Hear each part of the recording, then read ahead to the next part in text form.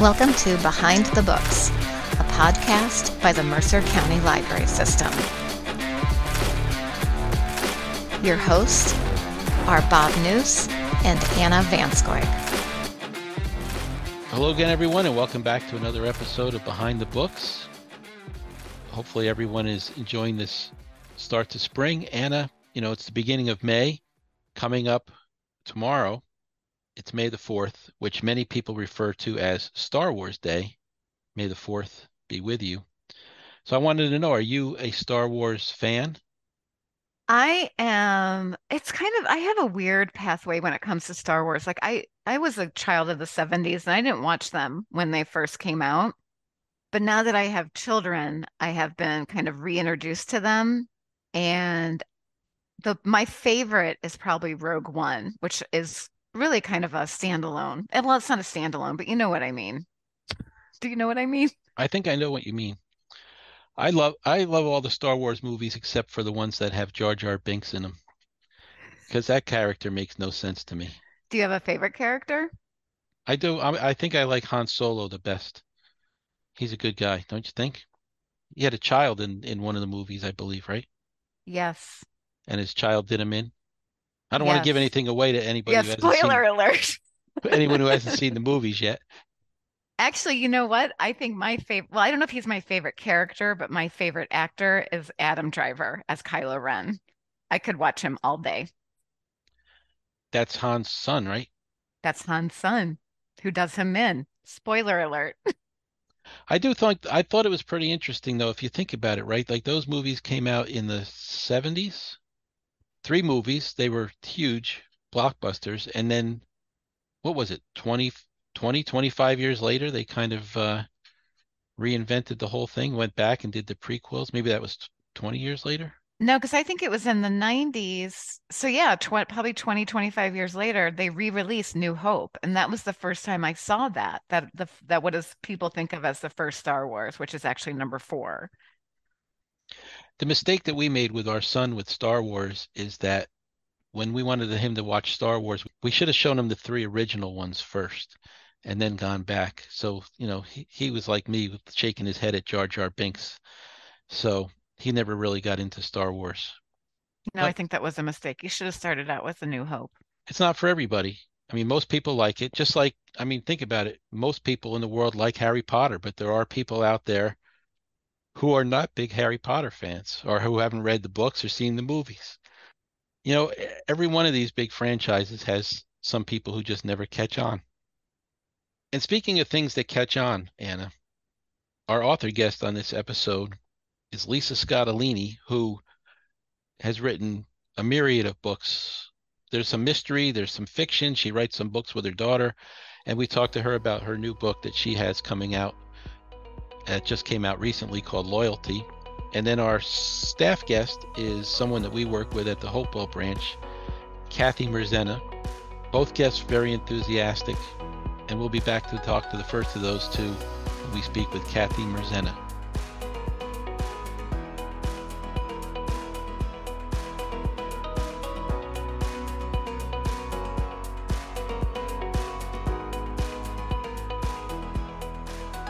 Welcome to the segment of Behind the Books, where we take the time to talk with a staff member from the Mercer County Library System. Today, we are talking with Kathy Merzena, who works in the circulation department at the Hopewell branch. Kathy, thank you so much for taking time out of your day to talk with us.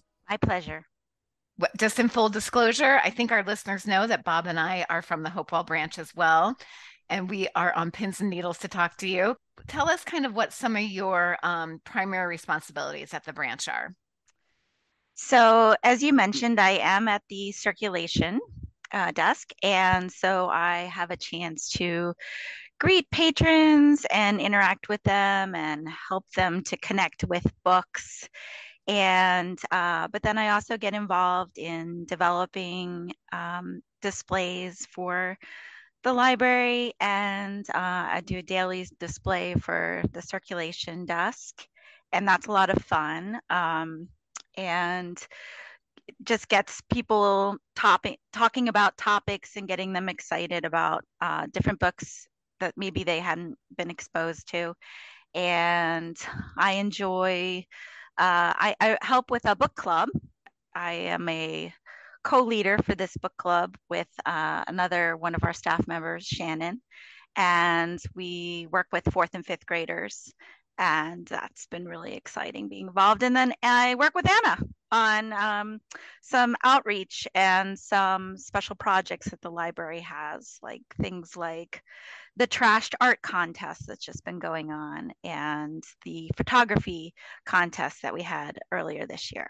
Kathy, you mentioned some of the displays, and one of the things that you and Shannon started was we have a little display case in front of our circulation desk, and you guys started an I Spy, which has really been well received by the patrons and especially the youngsters. What was the impetus behind that, and is that something that you guys are able to come up with a new idea every month? Yeah, so every month we create a new themed display in the case, and it is just filled with all different kinds of objects and books and things that have a theme. Usually, like this past month, we did a transportation theme. This month, we're doing a spring theme. We have a Star Wars theme coming up. And so then we set it up for a month at a time. And then we have a little list of things that the kids have to look for each week within the display. And the list changes weekly. And so the kids and parents get really excited about it because they come in and it's interactive and they get to talk with each other about, well, what is this word, or well, what does that look like, or well, what is that, and so it's a chance to talk about different things too, and helps with sight words, and it's I have a teaching certification, and Shannon's a teacher, and so I think it just kind of comes naturally to us to set things up that way.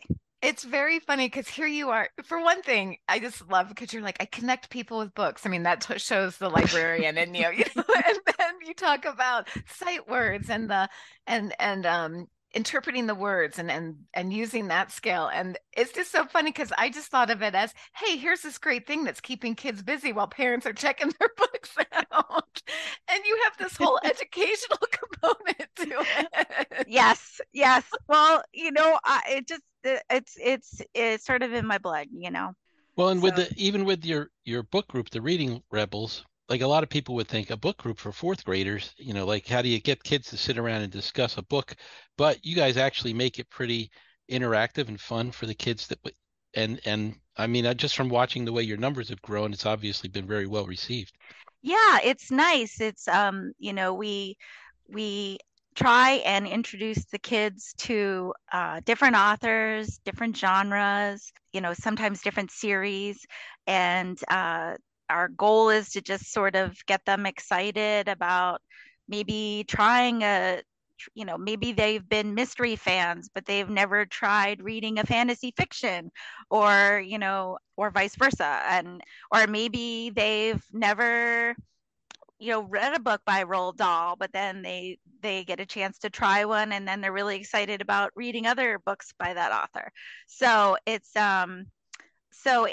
yeah, I think that they enjoy the variety, and also we pair it with activities. So we usually have a discussion about the book that we've just finished reading for the month, but then we have an activity that they do that is related to the next book that they're going to read, but we don't tell them what the connection is. They have to figure it out. So they kind of like the mystery of that, like, oh, well, okay, so this was a kindness project. So that must mean that is kindness a theme in the next book? So then they have to kind of figure it out. So that kind of keeps them guessing too, which they like. So when you were coming up with the idea for I mean, because you were a teacher, Yep. You have your teacher certification, you used to teach. Yep.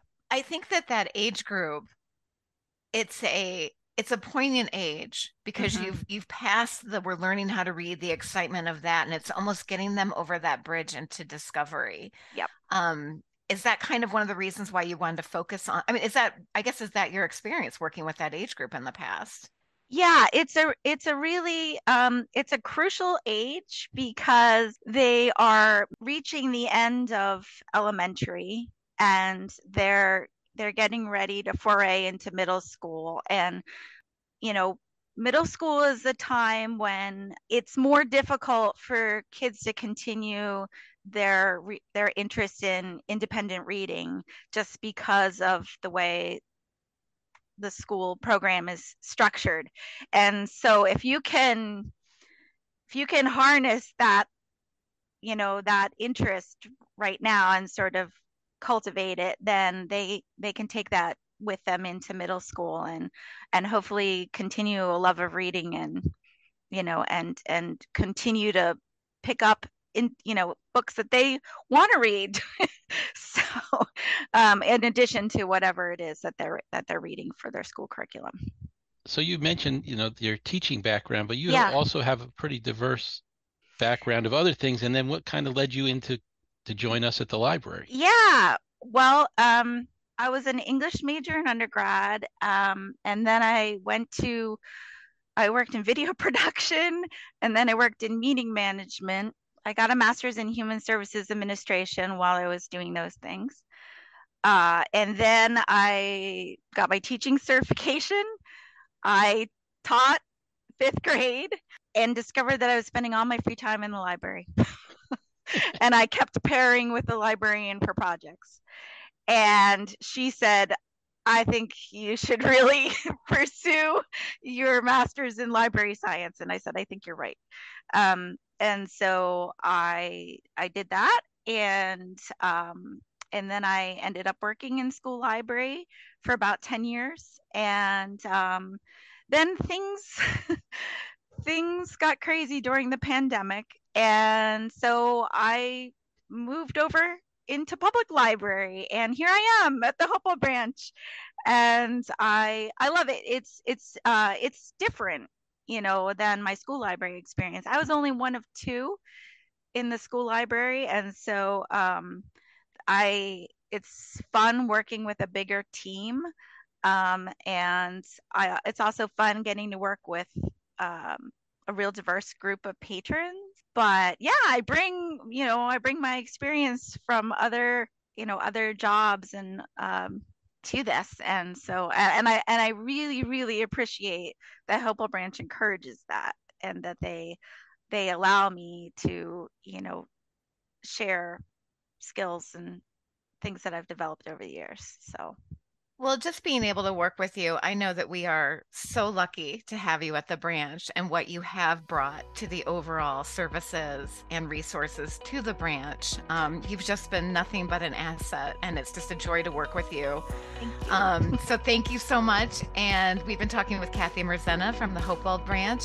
Kathy, again, thank you so much for taking time to talk with us today. My pleasure.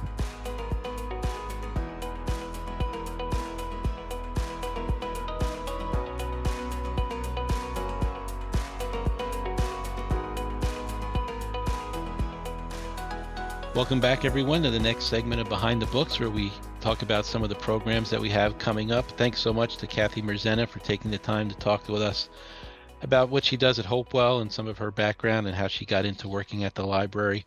And Anna, before you update us on some of the programs that we have coming up, I think we're about due for a reading challenge update, because now that we're at the beginning of May, it means we're 4 months into the year. So we are a third of the way through. So if there were 25 books to read, we should be at about how many right now? I would say 8, at least 8, if you want to space out your reading. All right. Well, I am now at, you might not believe this, 13. You're such an overachiever. I just knocked 2 books off the list. One was a book that came out this year, and I read City Under One Roof by Irish Yamashita, who we had on the podcast a few episodes ago. And I knocked off the young adult category with a book called The Agathas. And interestingly, I came upon that book because it was one of the book faces for the Mercer County Library on our Instagram account.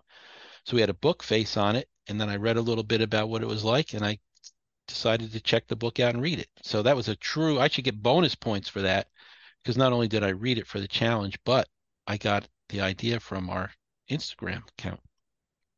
That's pretty nice. It's funny because I with the book clubs that I do, I've been able to so far incorporate my reading into the book clubs. For example, one of the books is supposed to be on nature or science, and I read The History of Bees, which is by Maya Lund, and so that was really good. So I'm probably at 8 books. So my 8th book is actually one of the challenges is a color has to be in the title of the book. And there's an online program that we have. It meets the first Wednesday of every month. It's a virtual program. And it's adults read young adult literature too, which I love because I do like young adult literature. And we're discussing tonight Blackbird Blue Road by Sophia Pasternak. So that's going to cover my color. There's a color in the title. That would be remiss if I didn't also update everyone on the family contest, because everyone knows how well I do. So I'm at 13. My son, I believe, last I checked in, was 21. Oh, so he's close. And my wife is at 24. Oh my gosh. She only has one category to go. So if anyone has any suggestions for her on a book about health, fitness, or self-help, they can contact us and let us know what she might want to read, because that's the one category she still has left. So, Anna, we encourage everyone to continue with the reading challenge. If you go to our website, you can see what all the categories are. And I will tell you, it's been a lot of fun to try to knock off each category. And still I'm just past halfway, so I'm looking forward to the second half of the challenge. And then also we have some interesting things coming up at the library this month, correct? I do want to talk about a couple programs, but also we will link to the reading challenge in our show notes so people can easily access that list and keep track of their reading as well. One of the programs that I wanted to talk about, this is a virtual program where people will need to register to get a link to attend it online. And this is actually for adults and teenagers. So it spans age demographics. And this is kind of along for Mental Health Awareness Month. On Tuesday, May 9th at 7 in the evening, we're going to have a program, Discover Bullet Journaling. And the interesting thing about bullet journaling is it has been shown to enhance well-being and calm anxiety in a creative way. So we encourage people to sign up for that event, to Discover Bullet Journaling, which takes place on May 9th at 7 in the evening.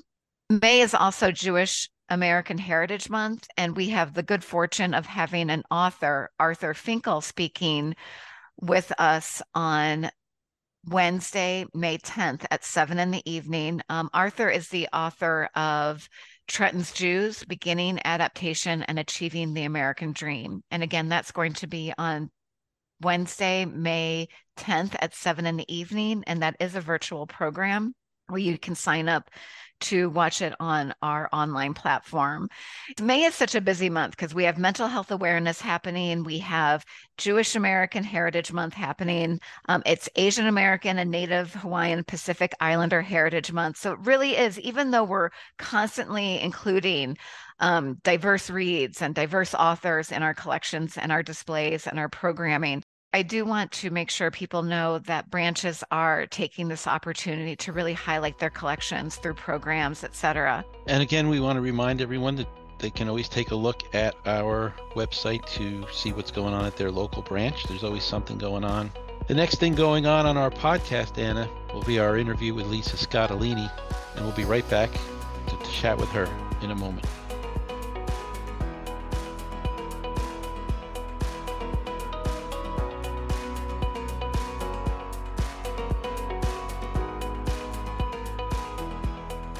Lisa Scottoline is the #1 best-selling and editor. You're damn right she is, baby. Sorry. And Edgar Award-winning author of 35 novels. A former president of Mystery Writers of America, she has 30 million copies of her books in print and has been published in 35 countries. Her books have been optioned for film and TV, and she has also co-authored a series of humorous memoirs with her daughter, novelist Francesca Saratella. A former lawyer, Scottoline taught a course she developed, Justice and Fiction, at the University of Pennsylvania Law School, her alma mater. She lives on a farm outside of Philadelphia with an array of disobedient pets. Lisa, thank you so much for taking time to talk with us today. What an amazing introduction. Thank you so much, Anna. I'm just going to forewarn everybody, there's going to be a lot of laughing on this. Yes, join us, folks. So your new book, Loyalty, just came out in March, at the end of March, which is a historical fiction book.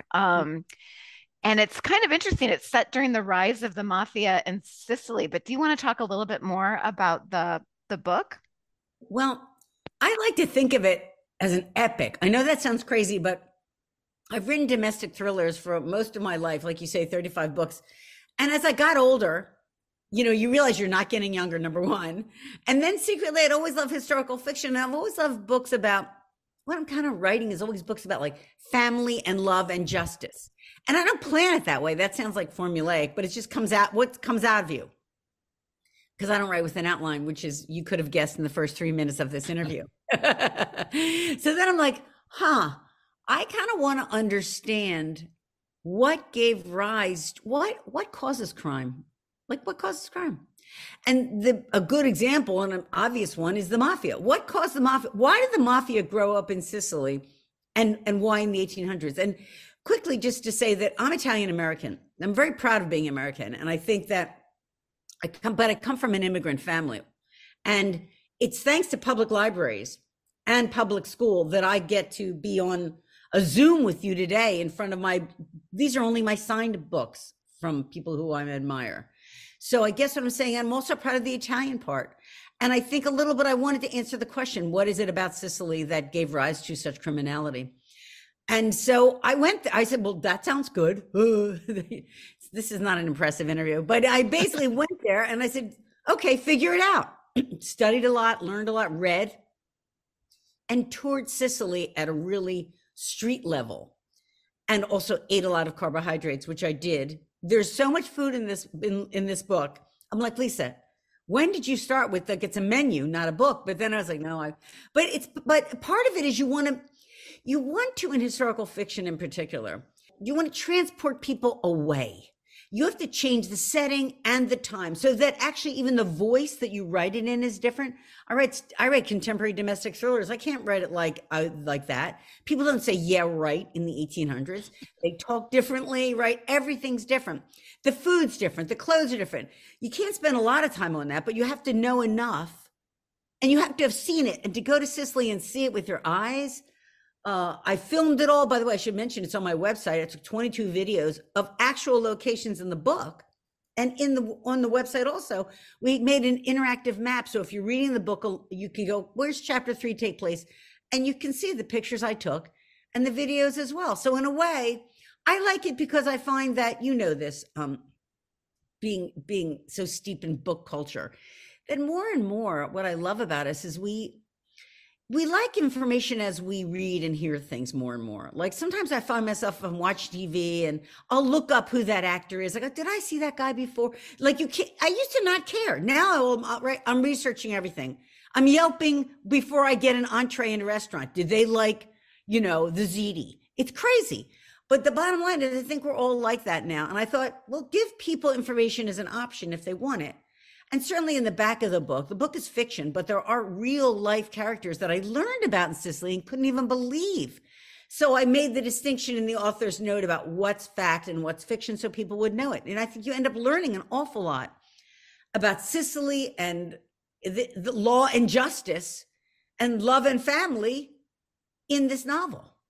So you went over with the idea, this is what you want to look at. I want to look at this kind of the origins of crime with the mafia. Right. But then, like, there's this whole other aspect to it with the mental health institutions. Is that something that you knew that you was going to be in the story, or did it just kind of appear while you were over there and deep in your research? I had read something about it when I was here, and because I found online an 1835 book called by a guy named Baron Pisani, who was a real life person who just basically he lost his teenage child and was so had melancholia, as it was called then, and basically got himself out of it by playing music and the arts and reading. And he decided, now you can imagine the 1800s in Sicily, which was at the time poverty stricken, there was starvation, their illiteracy rates were high.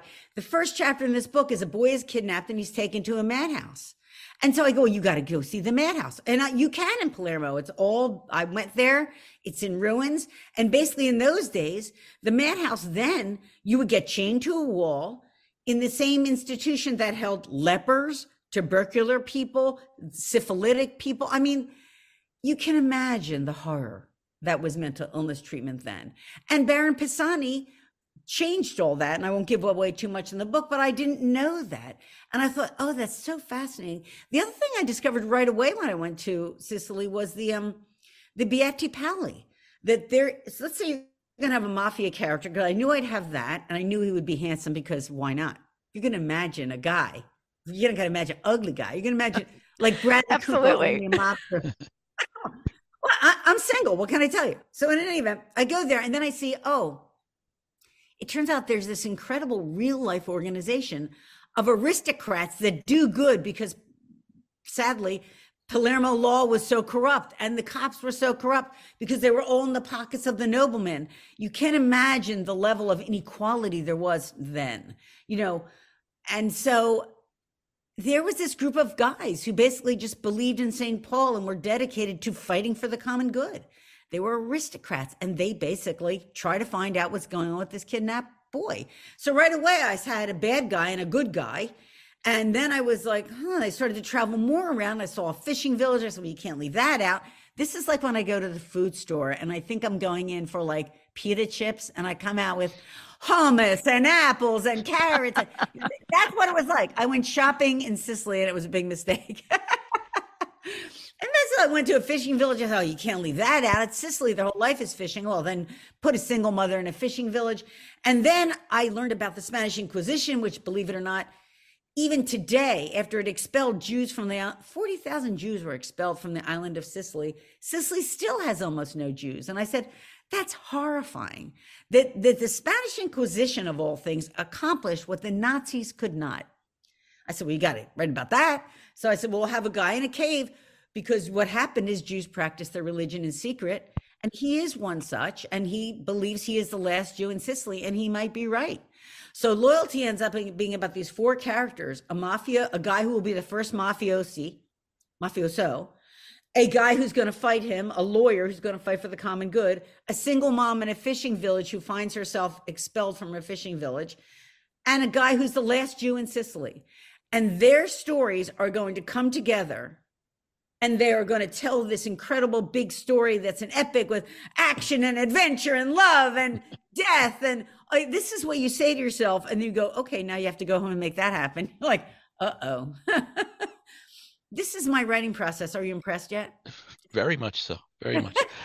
Well, and one of the great things about your books too is that you always have like these supporting characters who are quirky and kind of interesting. And so in this book, it seems like, from what you've been saying, you were able to really build on that, right? Like you found these people, and it's like, all right, they're not necessarily supporting characters, but you were able to really develop them and turn them into the kind of characters you like to write about. No, thank you for saying that. It's really true. And there's no substitute. I'm very lucky.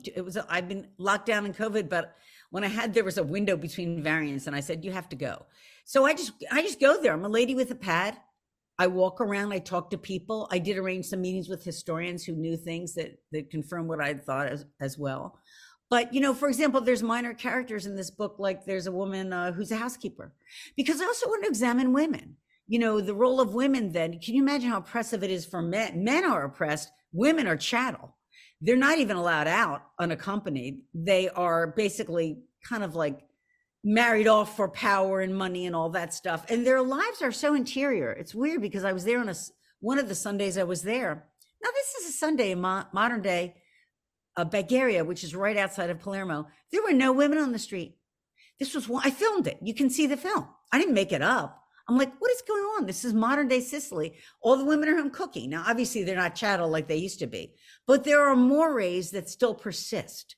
And they're home making the dinner, and all the men are out socializing. I was the only woman on the street. Normally, that would be a great situation, but this time it wasn't. It was like, so anyway, but I think the single mother in this book is very resonant for me because I am one. And I wanted to sort of explore that inner strength that I think a lot of women find in themselves. And I think people find in themselves. And also minor characters, like you say, Bob. There's a little old lady who's a housekeeper. And she ends up being, I won't give anything away, but very pivotal in this book. Because I think when women don't have power that's external or granted by law, they find it. And they have power in families, and they always have had power. We always have had power in families and with husbands and with kids. And we try, right? We don't shut up after a while. We're like, you should do this, you should do that. And there's a little of that in these women. So I wanted to explore that world as well. So it's just interesting talking with you. You're so gregarious. And I would think of writing as being a very isolating experience. Yeah. And yeah, it is. So, I mean, do you think that's like manifesting in your characters? Because you're obviously social. I mean, you're on the streets of Sicily, and you got a pad of paper, and you're out there interviewing. Oh yeah, people, I know. No one gets. I can talk to a parking meter. That my friend told me that once. I just love people. So I'm not well suited to being in my house alone all day, but I have dogs, and they're very interested in what I have to say. No, what I mean, like that does happen. That's a weird part of this job. But honestly, I love books so much. Look at you. We love books. I mean, you can't see this, but I'm in front of these are signed books. I collect them. So there's books all over my house. And so I don't think it gets better than this. I feel I'm a count your blessings person. I wake up every day. I can't even believe how lucky I am. So, yeah, so you do it alone. Okay. I got to tell you too, with a book like this, especially, you do so much research and then you go, well, you can't write nonfiction. I mean, you don't want to anyway. You want to tell some stories. So you're going to have, you've got to invent a story. And I basically do it in terms of writing process.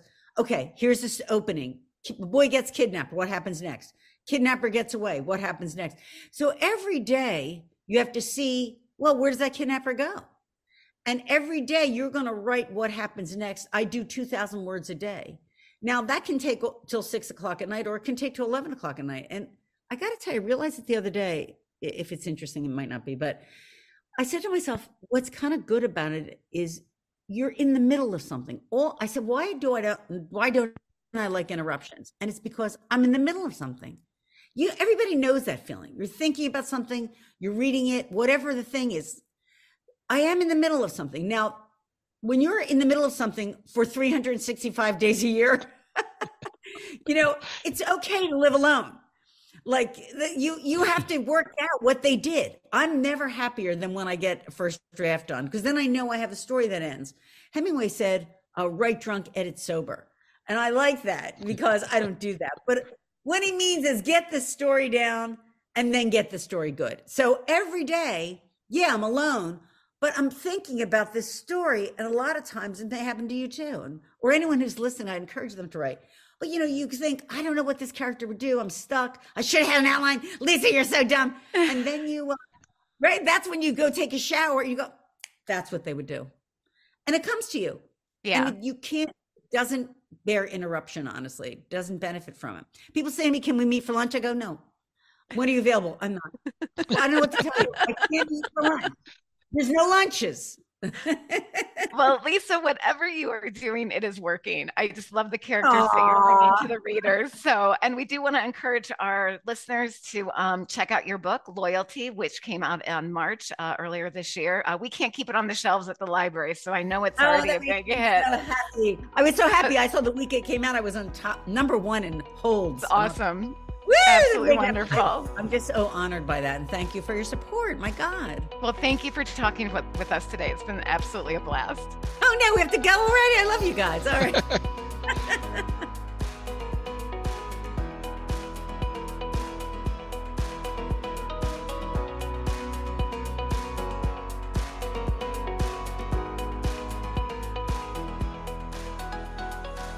Welcome back, everyone, as we wrap up this episode of Behind the Books. Thanks so much to Lisa Scottoline for bringing her energy and enthusiasm to our podcast. Anna, that was a lot of fun talking to her. The thing about it was, when we started talking to her, we went into it on a time limit, but I felt like we probably could have talked to her for a couple hours, and she was just great to talk to. And the new book, Loyalty, sounds very intriguing as well. I get nervous before we talk to any of our authors. Bob can attest to this. I'm usually a nervous wreck before we start chatting. And I was pretty nervous to talk with Lisa. And she was just so welcoming and was just joking with us from the get-go. It just seemed like we were talking with an old friend. Like, it was kind of chatting about her writing and her process and really her idea for loyalty, which I thought was just fascinating.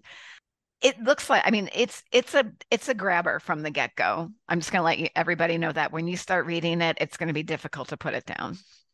And the funny thing too is, you would think, all right, when people write their various books, fiction books, how much research goes in, but she spent a lot of time. She went to Sicily, she wandered the streets, she talked to everybody that she saw. So she put a lot of time and effort into getting that book together. And Absolutely. As all of our authors do, but she really went the extra mile. And then, speaking with Kathy, you and I get to work with her at the branch a lot, and she comes to work every day ready to go. And hopefully people took that out of her interview, that she's ready to go and do whatever is needed every time she shows up at the branch. Well, and I think she has come in and she has seen what she can contribute. I mean, yes, she is helping at the circulation desk, and she is nothing but a positive presence when she is helping patrons at the circulation desk. But she's just extended that to reaching patrons of all ages with the programs, passive and in person, that she is now involved with. Well, Anna, another fun episode. I enjoyed getting to talk to both people. Hopefully our listeners enjoyed them as well. Once again, we want to thank Lisa Scottoline as well as Kathy Merzena for taking time to talk with us. And Bob, I'll see you in 2 weeks. Thank you for listening to Behind the Books, a podcast by the Mercer County Library System. Don't forget to subscribe and please leave us a review. For more information about the Mercer County Library System, please visit us on the web at mcl.org. We are produced by Laura Narasek. Our thanks goes out to Kim Livingston for her technical expertise, as well as to Dana Benner for creating our cover art. Your hosts are Bob Noose and Anna Vanskoy.